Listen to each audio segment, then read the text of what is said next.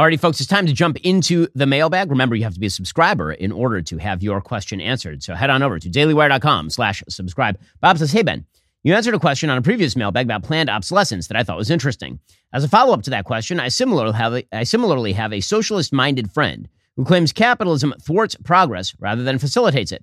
He points to the profit motive of the pharmaceutical industry, for instance, and uses an old cliche we are all familiar with. The money is in the treatment, not the cure. He claims that if there was, quote, no such thing as money, end quote, the medical and pharmaceutical industries would be incentivized to cure disease rather than treat it.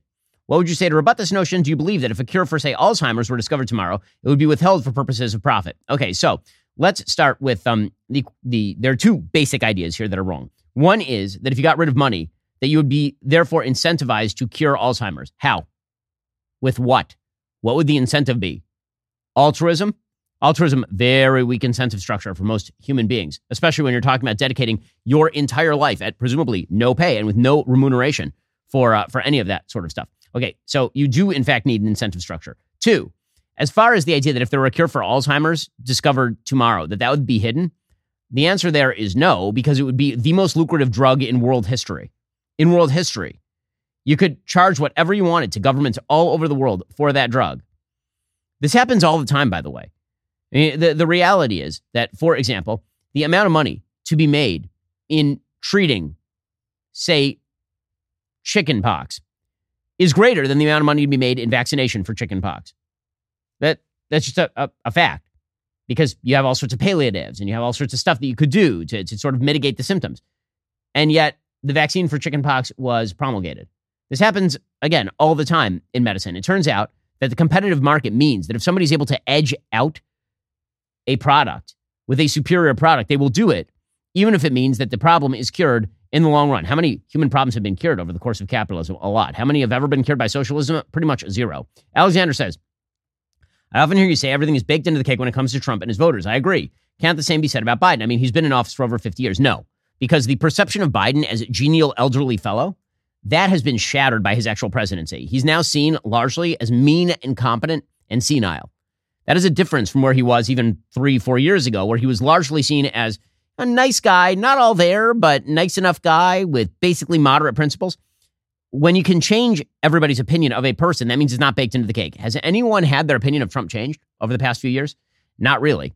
Lee says, hey, Ben, back in high school, I took AP US history. Unfortunately, I didn't put much efforts into the class and never took the time to truly study and appreciate our country's history. Now, similar to the stand-up routine by Shane Gillis you reviewed recently, I've recently found myself interested in studying World War II the older I get. I've been watching shows like Band of Brothers, movies like Dunkirk, The Darkest Hour, Saving Private Ryan. Are there any other movies and books you think are required reading to understand the Second World War? Well, I mean, if you're into sort of required reading, there's tons of books. Rick Atkinson has a fantastic 3-part series on the war in Europe. Starts in North Africa, moves on into Europe. There's a great book by Neil Ferguson called The War of the World that talks about everything from World War I to the end of World War II. Great book by Victor Davis Hanson about the Second World Wars. Winston Churchill has like a 6-volume series on the Second World War. Martin Gilbert has a history of the Second World War. There's like a ton of great histories of the Second World War, like a ton of them. And so, you know, you can find a lot on them. As far as sort of TV and movies, you've covered some of the really good ones. Obviously, I think Band of Brothers is the best one. But there's a lot on the Second World War. There's no shortage of material. We'll get to more on this in just 1 second. First, the holidays are hard enough. Make things easier than ever with Stamps.com. Stamps.com has been helping businesses like yours save time and money during the holiday rush for 25 years, with easy access to USPS and UPS services and premium rates for all your postage needs. Stamps.com lets you print your own postage and shipping labels directly from your home or office space. It's incredibly convenient. Your shipping labels are ready to go in minutes, so you can get back to running your business sooner. We don't waste our time here at the Daily Wire. We don't have the time or the money to do that sort of stuff, so we've used Stamps.com instead since 2017.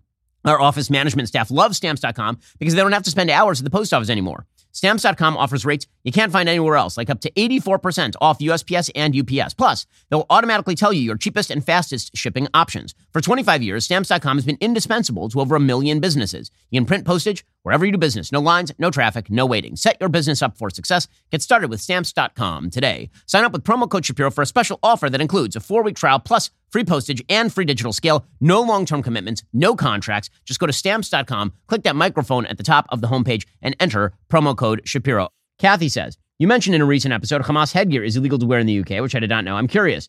Do you agree on a principled level they should be banned? Well, it's a terror. You mean like a terrorist headpiece? You mean like the shouldn't people be allowed to wear whatever they want on their heads? Would you be against such a ban in the U.S.? Would that violate our free speech laws?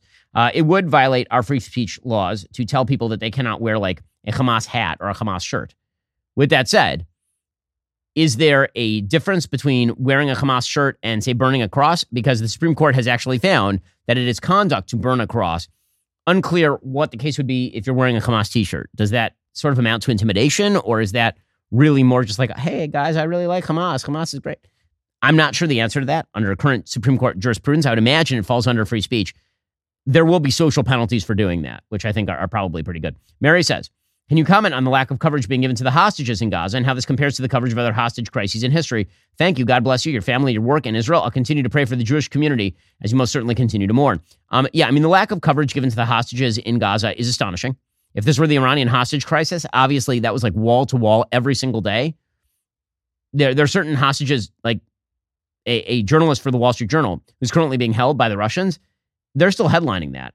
The hostages have become a third priority because, again, the media's desire and the political world's desire for a moral equivalence is completely scuttled by the hostage issue.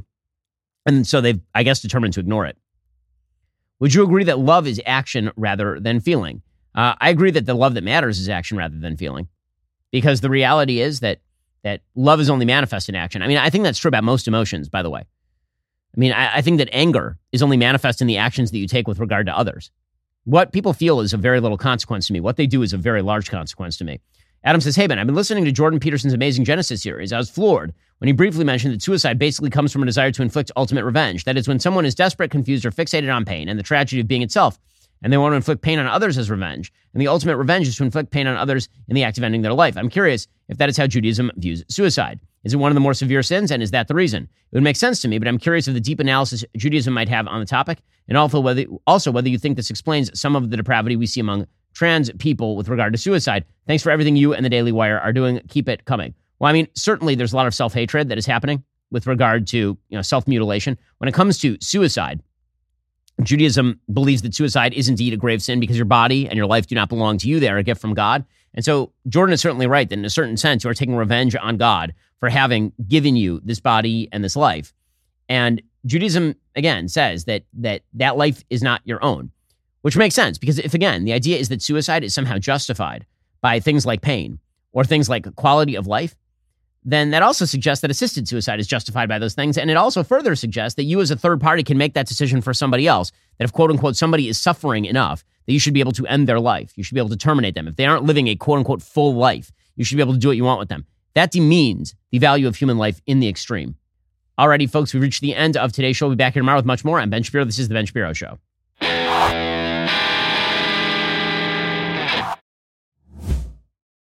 We'll get to more on this in just 1 second. First, Pure Talk believes in American values, and that free should mean, like free. So when you switch to Pure Talk today, you'll get a free Samsung 5G smartphone. There's no foreign-line requirement, no activation fee, just a free Samsung that's built to last with a rugged screen, quick charging battery, and top-tier data security. Qualifying plans start at just $35 a month for unlimited talk, text, 15 gigs of data, and a mobile hotspot. Pure Talk gives you phenomenal coverage on America's most dependable 5G network. It's the same coverage you know and love, but for half the price of the other guys. The average family saves almost $1,000 a year. So I challenge you to choose a company that actually doesn't hate your guts and shares your values. Let Pure Talk's expert U.S. customer service team help you make the switch today. Go to puretalk.com/Shapiro to claim your eligibility for your free brand new Samsung 5G smartphone and start saving on wireless today. Again, go to puretalk.com/Shapiro to switch to my cell phone company. I've been using them for years. They're fantastic. You'll love them as well. Go to puretalk.com/Shapiro and claim your eligibility on that free brand new Samsung 5G smartphone. Start saving.